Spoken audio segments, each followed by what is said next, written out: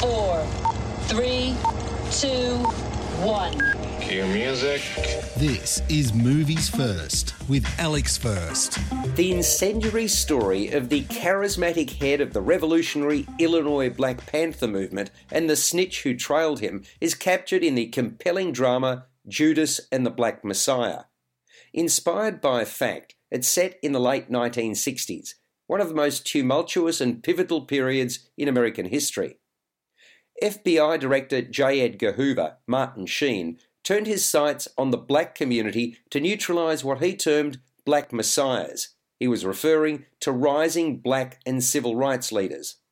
In 1967, he opened a file on an African-American Midwestern college student named Fred Hampton, Daniel Kaluuya, whose community activism had brought him to the attention of the agency. Hampton, who became chairman of the Illinois chapter of the Black Panther Party in 1968, led the organisation's fight for freedom, self-determination and an end to police brutality and the slaying of blacks.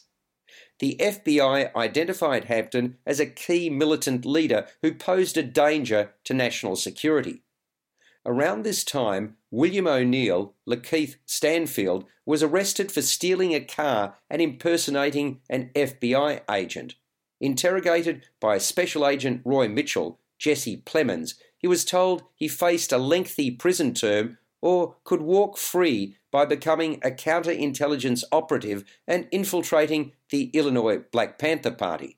Specifically, Mitchell had in mind keeping tabs on the party's leader, Fred Hampton. Inside the Illinois chapter of the BPP, Hampton's political prowess continues to grow. He also falls in love with fellow activist Deborah Johnson, Dominique Fishback.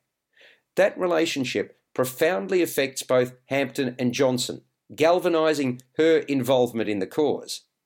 O'Neill finds his situation growing more complex the deeper his infiltration goes, and the closer he gets to Hampton. Movies First with Alex First. Judas and the Black Messiah marks the studio feature film directorial debut of Shaka King, who co-wrote the script with his writing partner Will Burson, along with Kenny and Keith Lucas. While the basis of the story, namely the FBI using a stool pigeon, is straightforward, there's a lot more going on and requires a level of concentration to follow. Much has to do with the politics at that time and the various groups on the rise that Hampton tries to bring together. Daniel Kaluuya is fast building an impressive body of work, and Judas and the Black Messiah continues his upward trajectory. He readily plays charismatic and is mighty convincing doing so. Hampton is portrayed as a man who talks of violent uprising but prefers the power of language. Lakeith Stanfield brings an uneasy nervousness to his persona as the bought informant. Dominique Fishback is plausible as a deep-thinking young woman whose head is turned when she first hears Hampton speak. Jesse Plemons quickly won me over as the FBI special agent with a calm demeanour who knows just what to do to keep reeling in William O'Neill.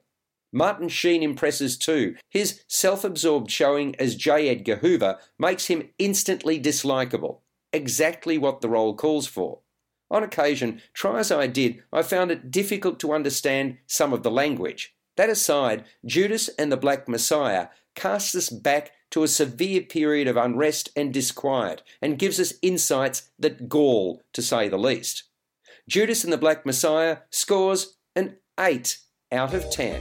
You've been listening to Movies First with Alex First. Available at Apple Podcasts, Google Podcasts, Spotify, iHeartRadio, or your favourite podcast player. You can also stream on demand at Bytes.com. This has been another quality podcast production from Bytes.com.